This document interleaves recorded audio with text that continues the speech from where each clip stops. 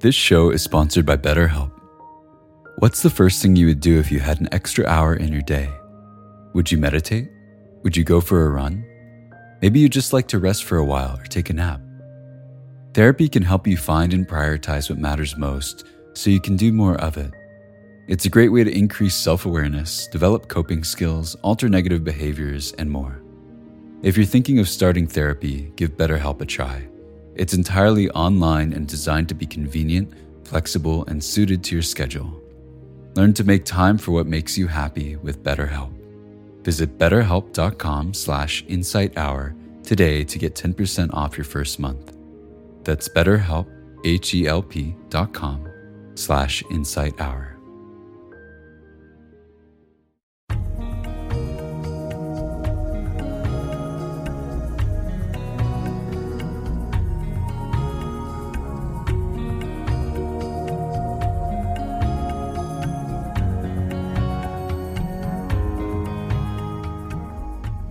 Welcome to the Joseph Goldstein Insight Hour. This podcast is an expression of our shared interest in self-discovery. Join Joseph as he shares his deep knowledge of the path of mindfulness. If you are interested in supporting this podcast, please go to BeHereNowNetwork.com/Joseph.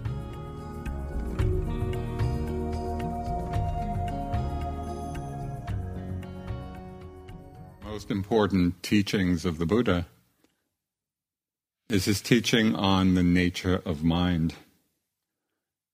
And so quite a famous few lines, he said, "This mind, bhikkhus," and again remember, bhikkhus in its broadest sense means anyone who is walking on the path. So he's really talking to us. "This mind, bhikkhus, is luminous, but it is clouded by visiting defilements." So what does this mean? The mind is luminous, but it is clouded by visiting defilements. So what does this mean in our experience? We hear a sound. It's very simple. There's just the knowing of the sound, or feel a breath, or feel the sensations of a movement. In the simplicity of just knowing, there's no problem. It's in that respect that the mind is luminous. Luminous here means the knowing capacity, the capacity of the mind to know. The nature of this mind, the nature of knowing, the nature of consciousness, in and of itself, is open, it's clear, it's unobstructed. It simply knows. So an example or an image which I came across, which expresses this really well. I was in a bookstore and I saw, just browsing, and I saw this title, "The Nothing That Is." And I thought, this is for me. And the book actually was a history of the number 0. So I got it. I thought, this is the teaching, the nothing that is. So the first line of the book said, it was by Robert Kaplan. He said, "When you look at 0, you see nothing. When you look through it, you see the world." And I thought that was such an apt description of the mind. When you look at 0, when you look at the mind, you see nothing. There's nothing to find. Look through it, and you see the world. Well, I got through those first 2 lines of the book, and then it got too mathematical. But those 2 lines were worth the purchase price. When you look at 0, you see nothing. When you look through it, you see the world. So the question arises, both on retreat and in the busyness of our lives, what obscures this natural clarity? If the nature of awareness, the nature of consciousness is clear and unobstructed and open and luminous, why don't we live our lives from that place of simplicity? What obscures this nature? when we look carefully at our experience, we see that what obscures this clarity of mind, clarity of awareness, and what causes suffering in our lives, both for ourselves and for others, are the arising of the visiting defilements. And in Pali language, the word for defilements is kilesa. You could say the unwholesome states of mind.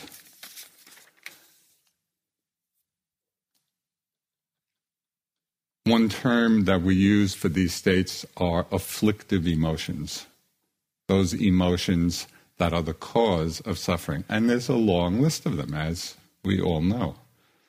Anger, fear, anxiety, jealousy, resentment, greed, envy, ill will, unworthiness, frustration, depression, grief. There's a long list of afflictive emotions, emotions that are painful, that really cause us suffering. It's natural for most of us that these feelings will arise at different times. Our challenge is learning how to be with them in a skillful way, in a way that transforms them from being afflictive, that transforms these emotions into freedom. And so that's what I'd like to talk about tonight. The Buddha went on to say in first line, the mind, bhikkhus, is luminous. It is clouded by visiting defilements, which means they're not always there, but they do arise. He goes on to say, the mind, bhikkhus, is luminous. It is freed from visiting defilements. So he's pointing out the understanding that we actually can free our minds from the suffering that these cause. So how is it freed? How can we free the mind? The first and fundamental step in working with these afflictive emotions is something we've already talked about. It's acknowledging and recognizing them when they arise. And there's a wide range in our abilities to recognize and to know what we're feeling. For some people, it's very easy. They're very tuned in to these different emotions, and when they arise, they recognize them clearly and quickly. So for some people, it's quite easy. For some, it's difficult. We might be going on our merry way in our lives, being driven by different emotions that we may not even know are there. Maybe we feel something, but we're not tuning in, we don't know what they are, but still they're causing us to act in our lives, in our relationships, in our work, but we're not tuned in, we're not aware, and so they can be the cause of a lot of difficulty. For others, we may know what we're feeling, so the recognition may be there. We're tuned in, but we may very well be in the habit of being lost in them, of being carried away by them, by being overwhelmed by them. This flood tide of emotions. So there are many different ways we can train ourselves to be mindful and to connect more mindfully when they arise. Specifically with the afflictive ones, and these are the emotions that I want to emphasize this evening, although it applies equally to all emotions. So one way of tuning in is by becoming more aware of our bodily sensations. Maybe there are sensations of tightness or contraction or agitation or tension. Now, sometimes these sensations are residue of past emotions or past reactivities, so it doesn't always mean that these sensations reflect a current emotion. But if the sensations are enduring and maybe even strengthening, we're feeling more and more tense and tight and contracted, that could be a signal for us to take a look. Okay, is there some emotion underneath that is causing this reaction in the body? Maybe there's some anger or frustration or whatever. So these physical sensations can be a signal for us to take a look and see what's there.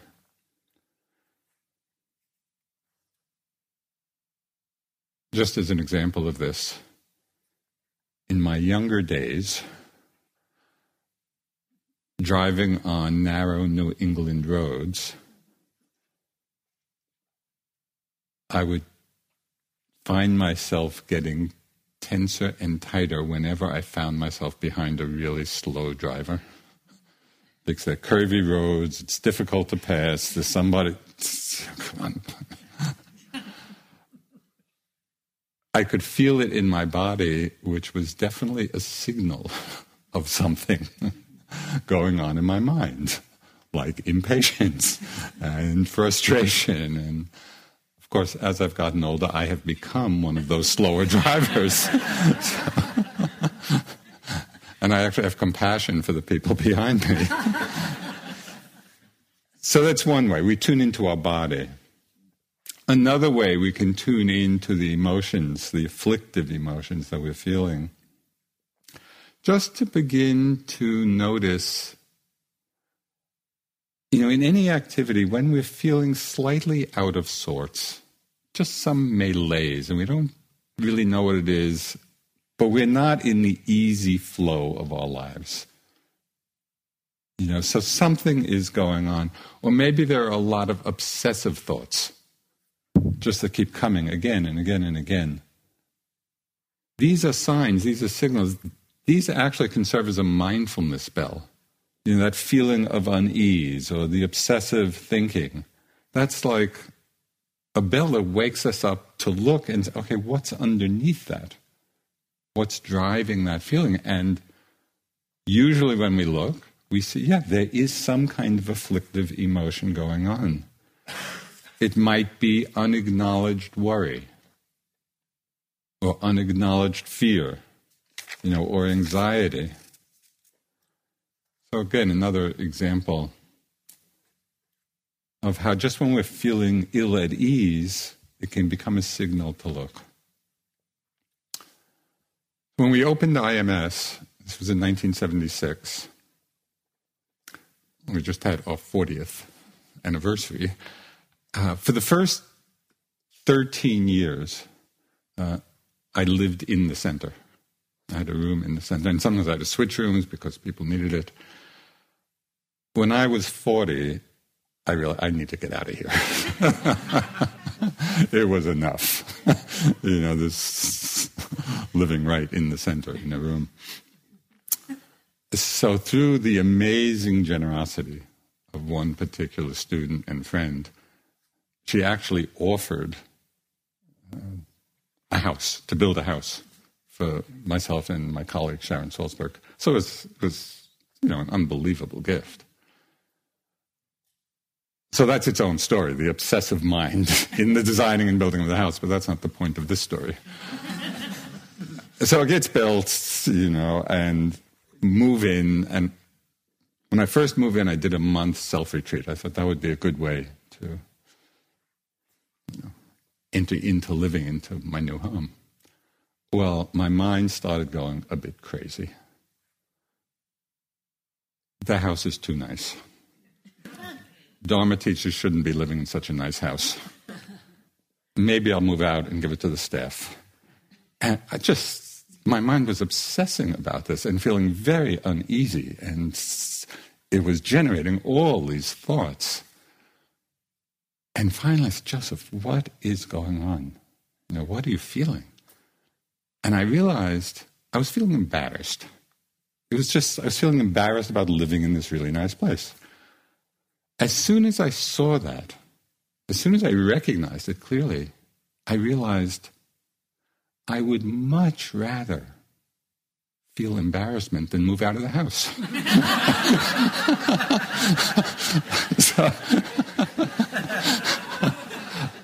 So the whole thing became a non-issue.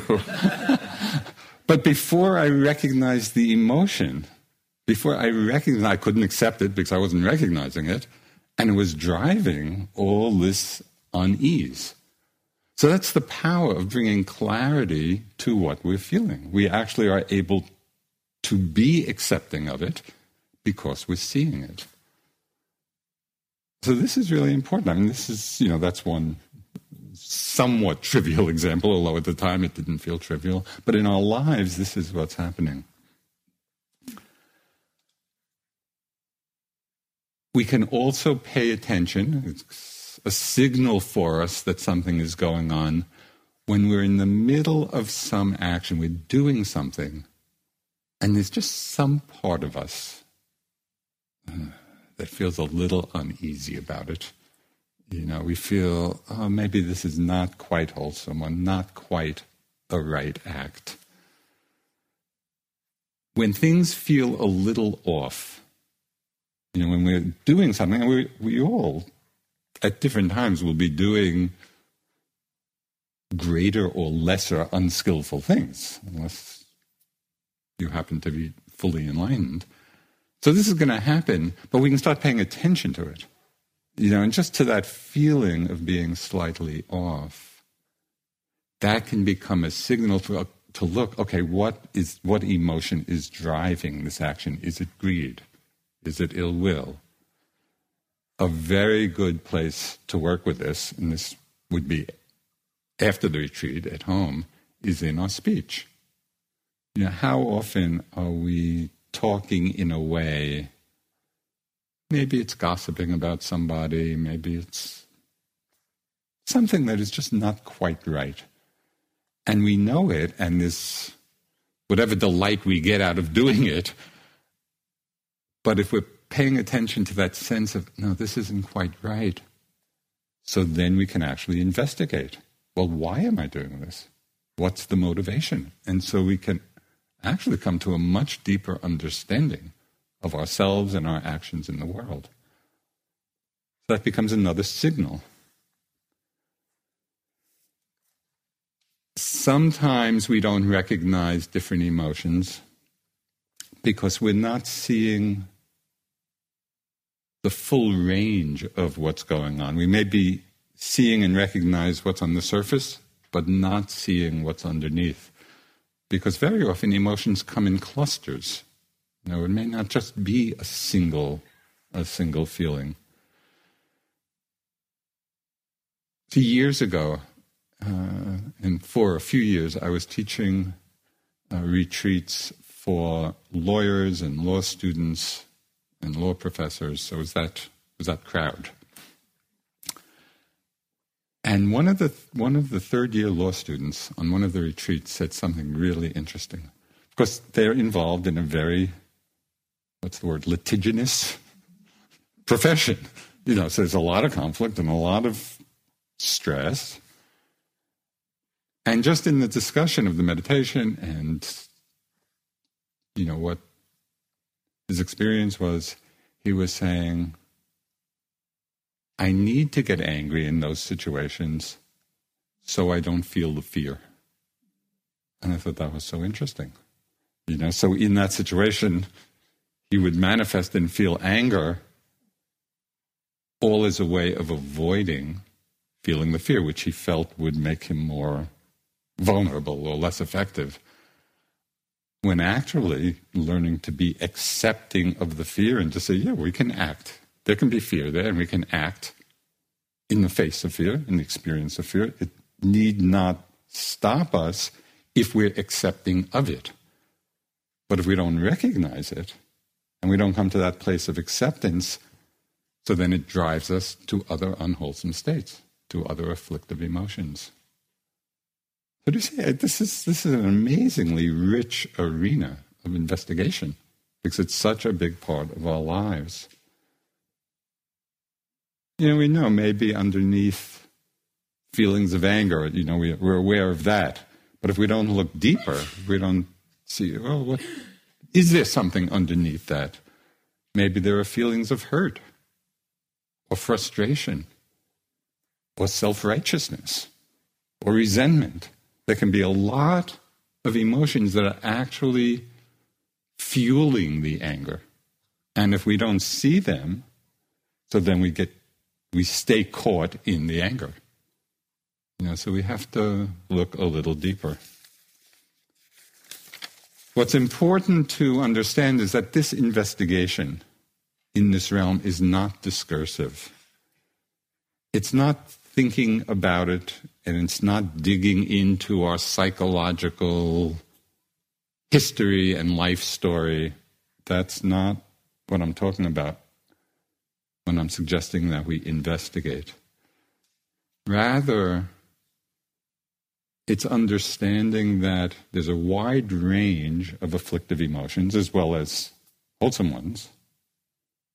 Sometimes they're obscured. Sometimes we're not aware of what's going on, and we can use the various suggestions as a way of looking and investigating. But it's not by thinking about it, it's by settling back and just opening up in a very intuitive way. We're just kind of dropping into ourselves. We could say we're dropping into our heart to see what's there. And if we learn how to do that, very often what's there simply reveals itself. Just as it did with that, being embarrassed about the house. I didn't think it out. I just, what's going on here? And then it revealed itself. That's the kind of investigation I'm talking about. It's intuitive. It's just getting there for what is present. Sometimes we don't recognize the emotions that are present because we're misperceiving them. We're taking one emotion to be another. So I'll give you a few examples. At one time, I was feeling what I thought and what I was taking to be sadness. And so I was noting and being aware of sadness, sadness, sadness. But it was really staying a long time in, that feeling of kind of being caught in some way. So that feeling of being caught, that kind of piqued my interest. How am I getting so hooked in this?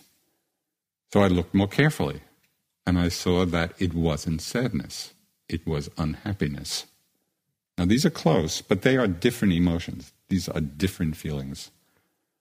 As soon as I saw accurately what it was, that allowed for the alignment with it so that I could be accepting. When I was misaligned, acceptance is impossible because we're not actually there for what is actually present. Is this clear? Kind of. And so when we're caught in something and we try, all these different ways of looking and seeing and understanding, and we're still caught, we might just check to see, am I perceiving this accurately? And it's very easy to misperceive. We could mistake frustration for anger. These are two different feelings. Here's a big one. This is a life practice for you. We can mistake attachment for love. Try that one on. And this is another whole talk. They are two very different feelings. And they are often conflated. And that conflation can be the cause of a lot of suffering. So clear recognition of what emotion is present. And again, particularly the afflictive ones, because they are the ones that are causing us suffering. The next essential piece, first is recognition, and then it's mindful acceptance of the emotion.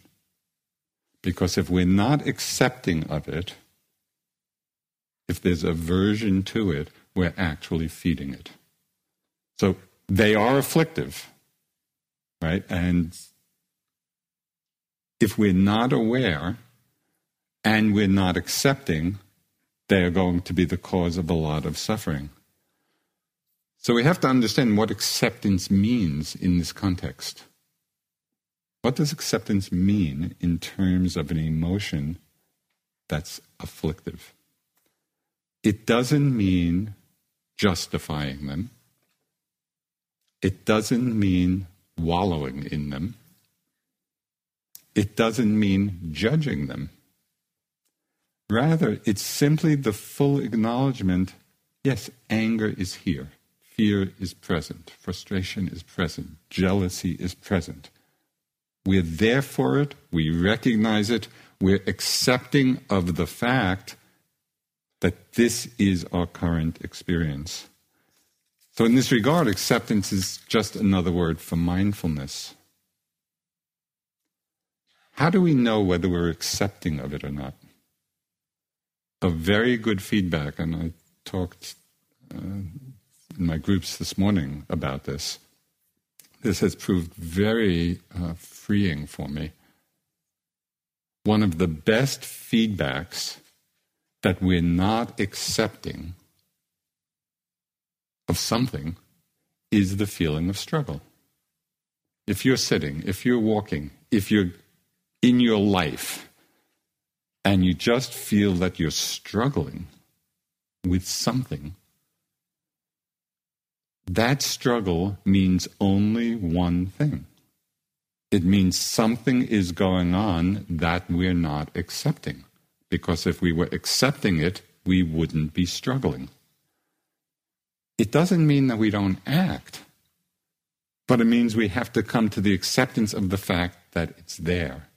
So things that come up a lot in meditation.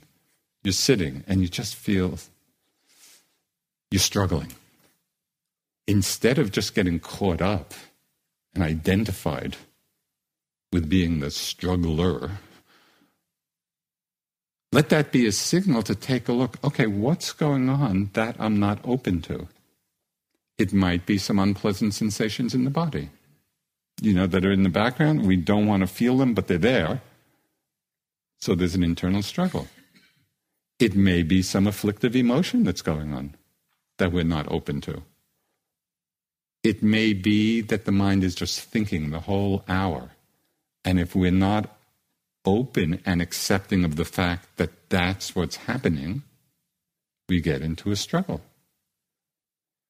So you can use this sense, which is very visceral, the sense of struggle. It's actually a gift to us. It's telling us, look to see in the mind and body, in our experience, what it is that we are not open to. What are we not accepting? So at one point I was practicing in Burma. Incredibly noisy. This is a monastery, it's right in the city, and they were doing a lot of construction in the monastery, and right outside my room, they were straightening steel rebars, so they were banging metal on metal all day long, every day.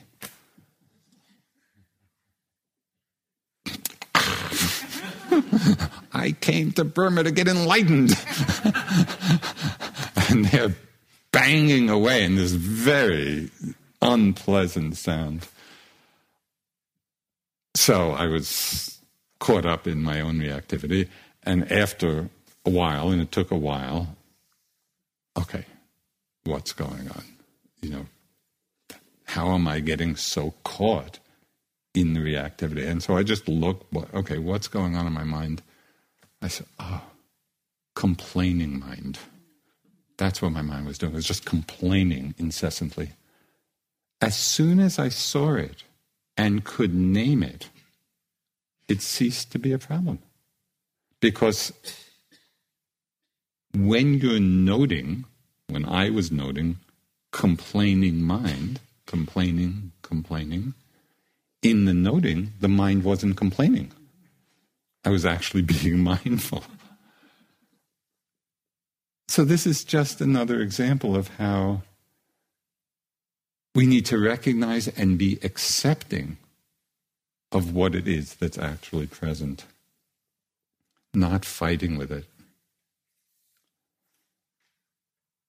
Sometimes we don't recognize and accept afflictive emotions because they're too painful or uncomfortable. And just like with physical pain, we have to train ourselves to realize it's okay to feel it. And that happens in the practice. In the beginning, we might feel a little bit of pain and we get really upset by it. But over time, we relax. And okay, it's unpleasant, it's painful, and it's okay. It's the same thing with painful emotions. It's okay to feel it, but the tendency may be to avoid. This is too uncomfortable.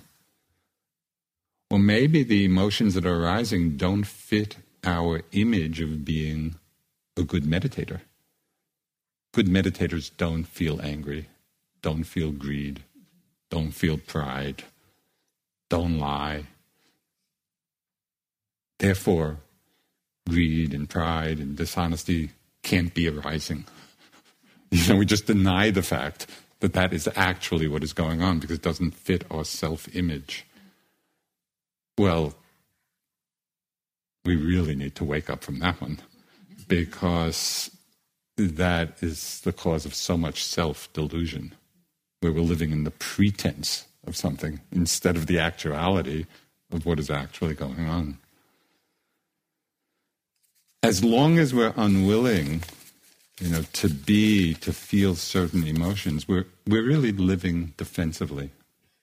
We're living in fear, and we're creating all of these inner structures to avoid feeling them. Our practice is to realize it's much simpler and much freer to be willing to feel the unpleasant mind states. It's okay. It's okay that it's unpleasant. Sometimes, though, we do need to take it slowly, because some emotions, some painful emotions, can be very powerful. They can be overwhelming. Sometimes people are dealing with trauma from the past or present trauma. And the emotions are so intense and so overpowering, the mind at a particular time may not have the capacity to hold it in balance. So we need to recognize that as well. When there are powerful emotions coming, for whatever reason, and we feel we're getting out of balance, we're getting overwhelmed by it. So then the skill in the practice is to learn how to back off a little bit. We give the mind some space, some rest. We move away from it. So it's not always plowing through. And this is really important because it can actually be harmful at those times to think, I'm a meditator, I have to be with it. It's not the wise thing. There's a lot of nuance. This is the art of meditation. The methodology, you could say in one way, it's very scientific. It's a very precise methodology. But it's also an art, in terms of how we're relating to all of our experience, and particularly to powerful emotional states. So we need the mind and the heart of an artist. From this foundation of recognition and acceptance, we can then bring some wisdom to this whole world, to this whole arena of our emotions. We can begin to apply what has aptly been called emotional intelligence. So one aspect of this wisdom mind with respect to emotions is discerning the skillful from the unskillful, the wholesome from the unwholesome. In both cases, whether skillful or unskillful, we need to have recognized it and we need to have come to the place of acceptance of the fact that it's there. But once we've landed in that place of openness to what's arising, then we can bring discernment. Okay, is this a skillful emotion mind state, one that's onward leading to happiness? Is this an unskillful, unwholesome state that's onward leading to suffering for ourselves or others. The Buddha gave a huge emphasis to refining this discernment. And it's really what brings an ethical dimension to psychology, to an understanding of the mind. It brings an ethical dimension to our meditation. It brings an ethical dimension to our lives. What is harmful to ourselves or others? What is not harmful? What is beneficial? We really need to be able to see this clearly. But this discernment can be a very delicate undertaking, because for many people, it's a very easy step from saying a particular mind state, like pride, or envy, or jealousy, or greed, or anger, whatever. It's a very easy step from seeing that it's unskillful to saying, I'm a bad person because it's arising. And people very often do this. They personalize the emotion. And so then it characterizes in our minds who we are, defining us. That I'm a bad person for having them. Or we may have the feeling that it's wrong that these feelings are arising. That's not what this discernment is about. It's not wrong that they're arising. They're arising, and they're arising because of conditions, and they're arising in all of us. We need to recognize them. We need to be accepting of the fact that they're there. And then we need to say, oh, is this wholesome? Is it unwholesome? If it's unwholesome, if it's afflictive, it's not that it makes us a bad person for having them. And it's not that they shouldn't be there. They are there. But with that wisdom, we can then make some choices in our lives. Is this a mind state that I want to cultivate? Is this a mind state or emotion that I want to let go of, that I want to abandon? Without that discernment, we deny ourselves the possibility of that choice. And we're just going on in our lives, living out whatever particular conditioning we have.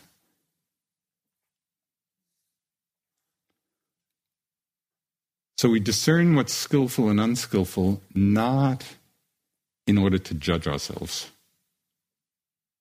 even though you may notice that pattern arising. That's not the point of this discernment. The point is to make wise choices in our lives and in our practice.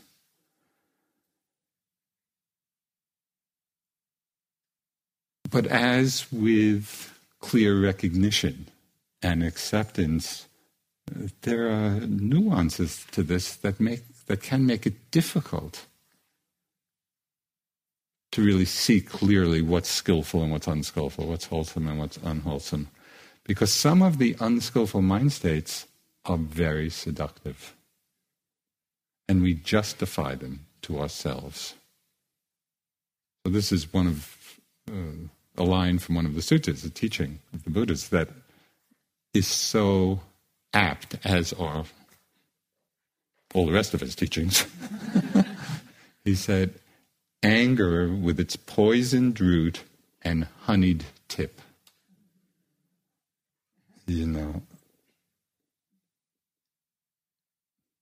There's part of us which loves it. It's energizing, and we feel powerful, and we can feel self-righteous. That honeyed tip of anger, but not seeing, as the Buddha said, its poison source of ill will. It's really rooted in a kind of hatred, but that can be masked. So this, just another example of this. I read in an article about the writer Anne Lamott. She described how difficult it is to deal with the triumphs of other writers, particularly if one of them happens to be a friend. So this is quoting, "It can cause just the tiniest bit of havoc with your self-esteem that you are hoping to find that you are hoping for small bad things to happen to this friend, she says, for, say, her head to blow up. These thoughts are going to come, But we can see them, and even see them with a lightness of heart.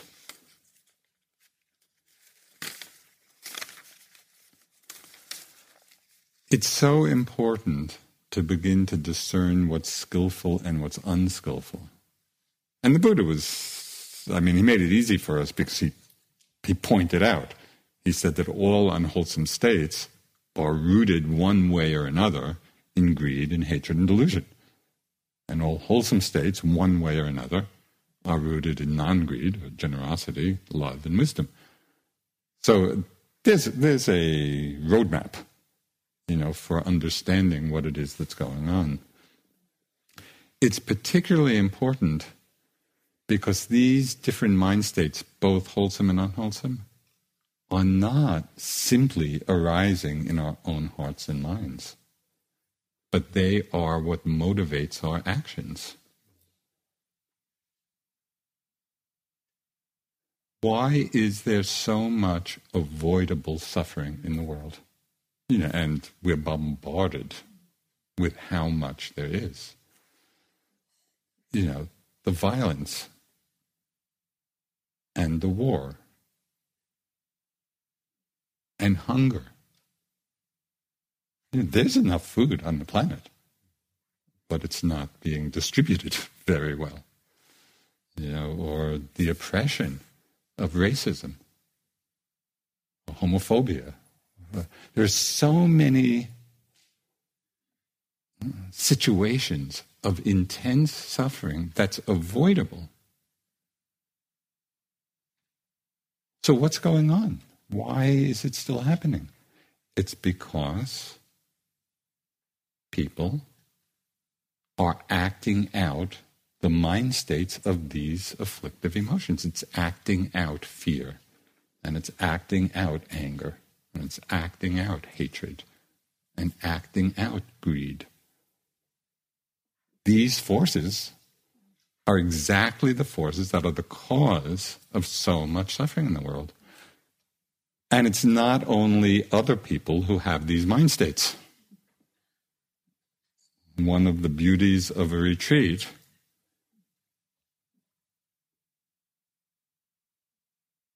was expressed very well by a character in the book Zorba the Greek. Do you remember that from the 60s or way back then, by Nicholas Kazantzakis? One of the characters has this line, "Self-knowledge is always bad news." There's a lot of truth to that. You're here, we're all here in our practice. If you've come expecting light and bliss and rapture and floating away into the clouds, you've probably been disabused of that by now. But even if that were possible, it's not the point. We really want to see with wisdom what it is that's going on in our minds. What it is that's going on in our hearts, so we can make this discernment. So we're taking responsibility for these forces which cause suffering in the world. We're taking responsibility for our part in that.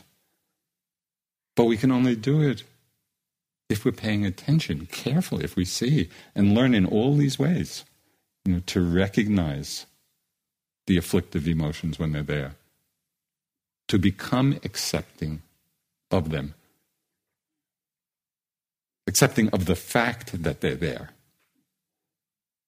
discerning what's wholesome from what's unwholesome. So this is not only for our own happiness, but it's really for the benefit and happiness in the world. Okay, so we talked about recognition and acceptance. We talked about discernment of skillful and unskillful.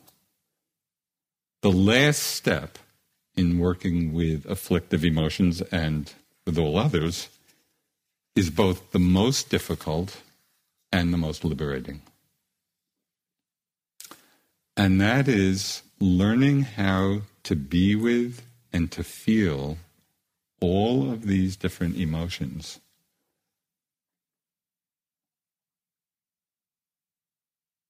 And then to learn how not to be identified with them. Not to be taking them as I or mine. It is this understanding, seeing the selfless, empty nature of the emotion, whatever it may be. It's that understanding which transforms otherwise afflictive emotions into freedom. So what does identification with an emotion mean? How do we experience that? I'm sure you're familiar with it because it means being lost in, being caught up in, being captured by, carried away, taking them to be self. This is me. This is who I am. There is a huge difference, and I would suggest you play with this the next time some strong mind state comes.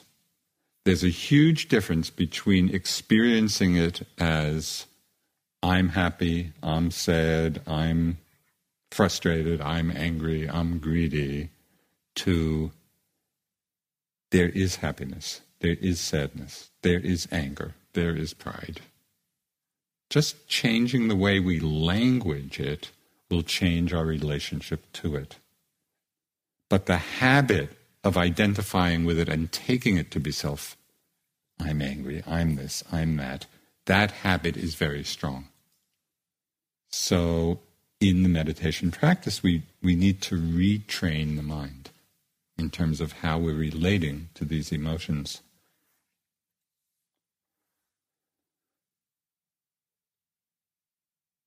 As our practice deepens, we can see with greater and greater clarity that the I and mine is extra. We are adding that to the experience. And it would be interesting for you to notice when you feel caught up in some state, when you're really caught in it and identified with it,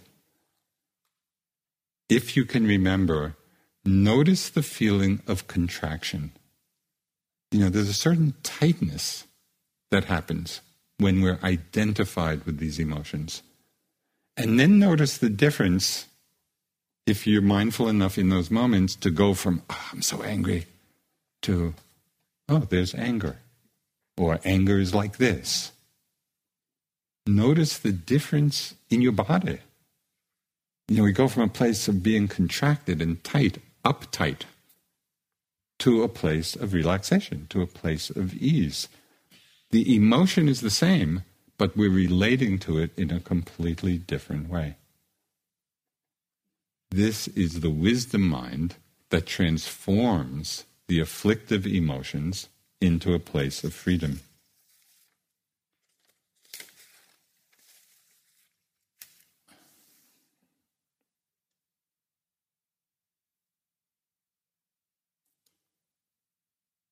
One of the ways of not identifying, of learning not to identify so much with these powerful states when they arise, is to see their conditioned nature. They're arising out of certain conditions. And when the conditions change, the emotions change. So it's actually possible to be with them. It's like watching cloud formations in the sky. There can be powerful rain clouds, ominous looking. But if we're just sitting back watching them form, the conditions change and then they dissolve in the clear sky of the mind, there's no tension in the experience of them. So one way of seeing or experiencing the conditioned nature of emotion, and this is really fun to do, fun in a certain kind of way, is to see the relationship between thought and emotion. And I have found this completely fascinating. I have noticed so many different times a particular thought arises, maybe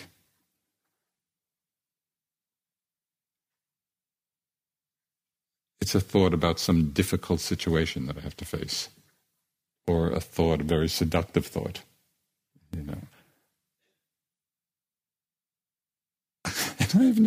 I have seen how a thought can arise in the mind and immediately trigger a strong emotion. Thought arises fear. Thought arises greed. Thought arises ill will. And even when we have experienced this very same thought and very same emotional response 100 times.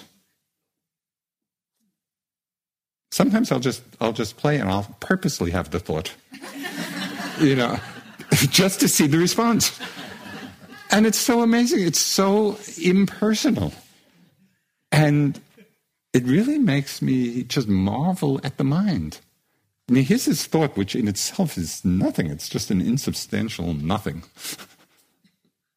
And yet, it can be so powerful in triggering this whole emotional response. So to see that again and again and again, we begin to learn not to be so identified with the emotion. We say, yeah, this is just coming out of that particular condition. Of course, it works the other way too. Different emotions can trigger a lot of thoughts. So just seeing that cause and effect relationship. We can understand the conditioned nature of emotions by seeing that our level of wisdom, our level of understanding, will very much condition how we feel about things. So for what for one person could be really upsetting could leave another person completely at ease. So a famous example of this, and I tell this story often because it's so apt, of the poet Ryokan, the Zen master. He was, I think, 19th century. He was this hermit up, just lived in the mountains of Japan, led a solitary life, very poor, just lived in this little hut.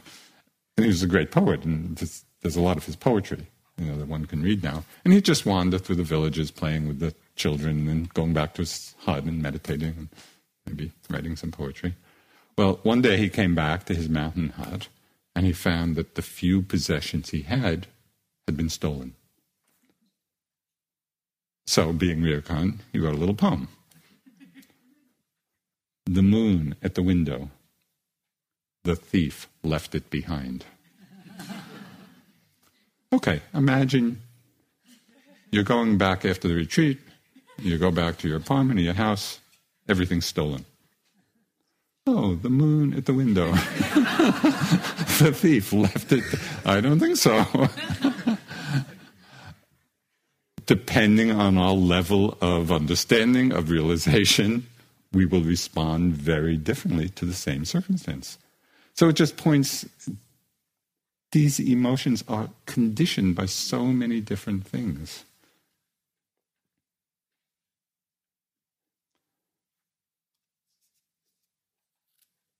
It's possible when we're in the midst of different strong emotions, and again, particularly the afflictive ones, the ones that cause suffering for ourselves or others, we can begin to kind of call up our inner Dharma coach. Because we have that wisdom mind within us, and sometimes it's just remembering and calling it up to remind us. So, for example, this is one teaching the Dalai Lama speaks of a lot. And so often with many of the teachings, whether it's of His Holiness or, the Buddha, so often we hear things or read things and it just seems like a good description and we don't take it as an instruction. So one of the Dalai Lama's favorite things, I think it comes from Shantideva. When anger arises, when we're really in the throes of it, the inner Dharma coach, The wisdom mind is the reminder one's enemies teaches one's patience. And so we should really honor our enemies. They're teaching us patience. But how often do we think of that? In the midst of some conflict, when we're caught up in anger, do we stop and reflect in that way? Not unless we practice doing it, But it actually has the potential to free us, to appreciate what can be learned in that situation, instead of being caught up and totally lost in the emotion. So we use that inner Dharma coach.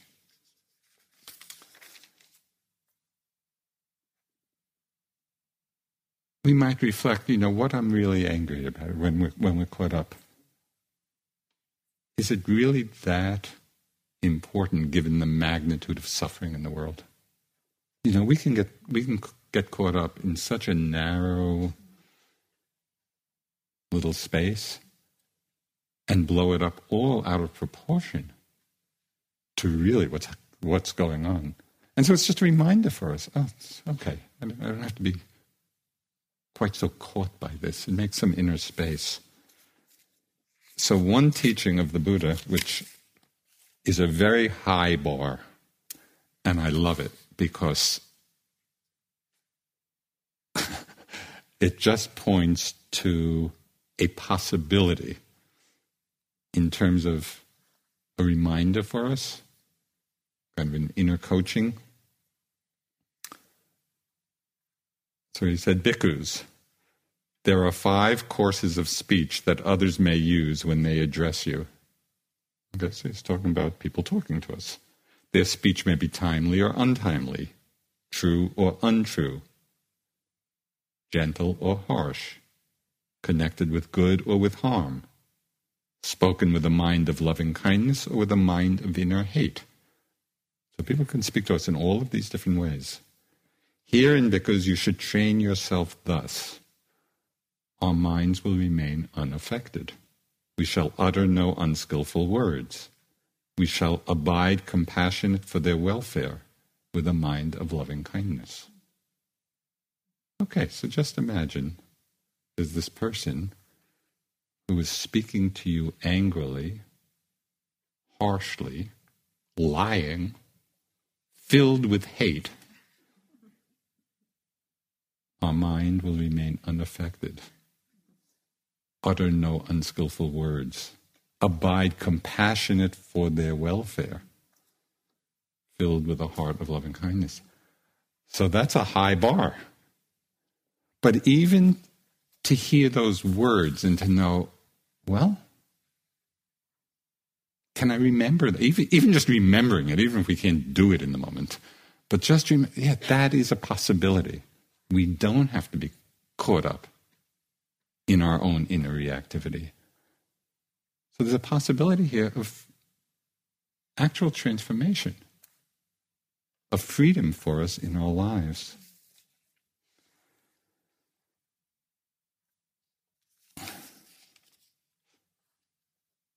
So all of these practices, the clear recognition, acceptance, discernment of what's skillful and unskillful, learning how to be with emotions without identifying with them, without taking them to be self, to see their conditioned nature. So all of these ways of working with these powerful mind states open up the possibility of a much deeper and greater happiness in our lives.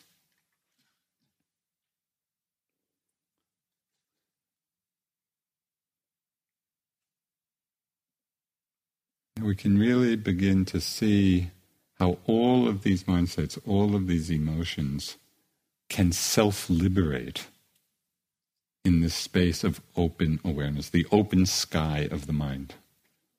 We're just with them, we see them, we recognize, we're accepting the fact that they're there, we see them with wisdom, and we also see that they arise and pass away. So come to a place of much greater ease, much greater freedom. I'd just like to close with a couple of lines from the Persian poet Hafez.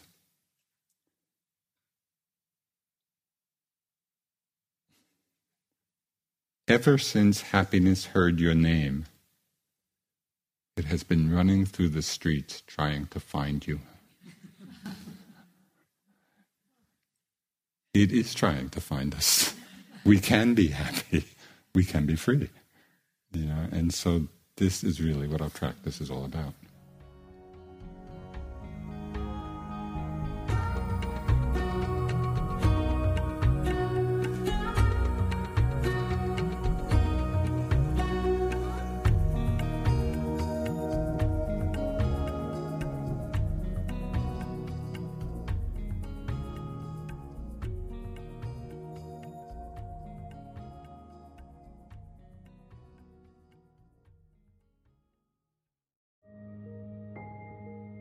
This show is sponsored by BetterHelp. What's the first thing you would do if you had an extra hour in your day? Would you meditate? Would you go for a run? Maybe you just like to rest for a while or take a nap. Therapy can help you find and prioritize what matters most so you can do more of it. It's a great way to increase self-awareness, develop coping skills, alter negative behaviors, and more. If you're thinking of starting therapy, give BetterHelp a try. It's entirely online and designed to be convenient, flexible, and suited to your schedule. Learn to make time for what makes you happy with BetterHelp. Visit betterhelp.com/insighthour today to get 10% off your first month. That's BetterHelp, HELP.com/insighthour.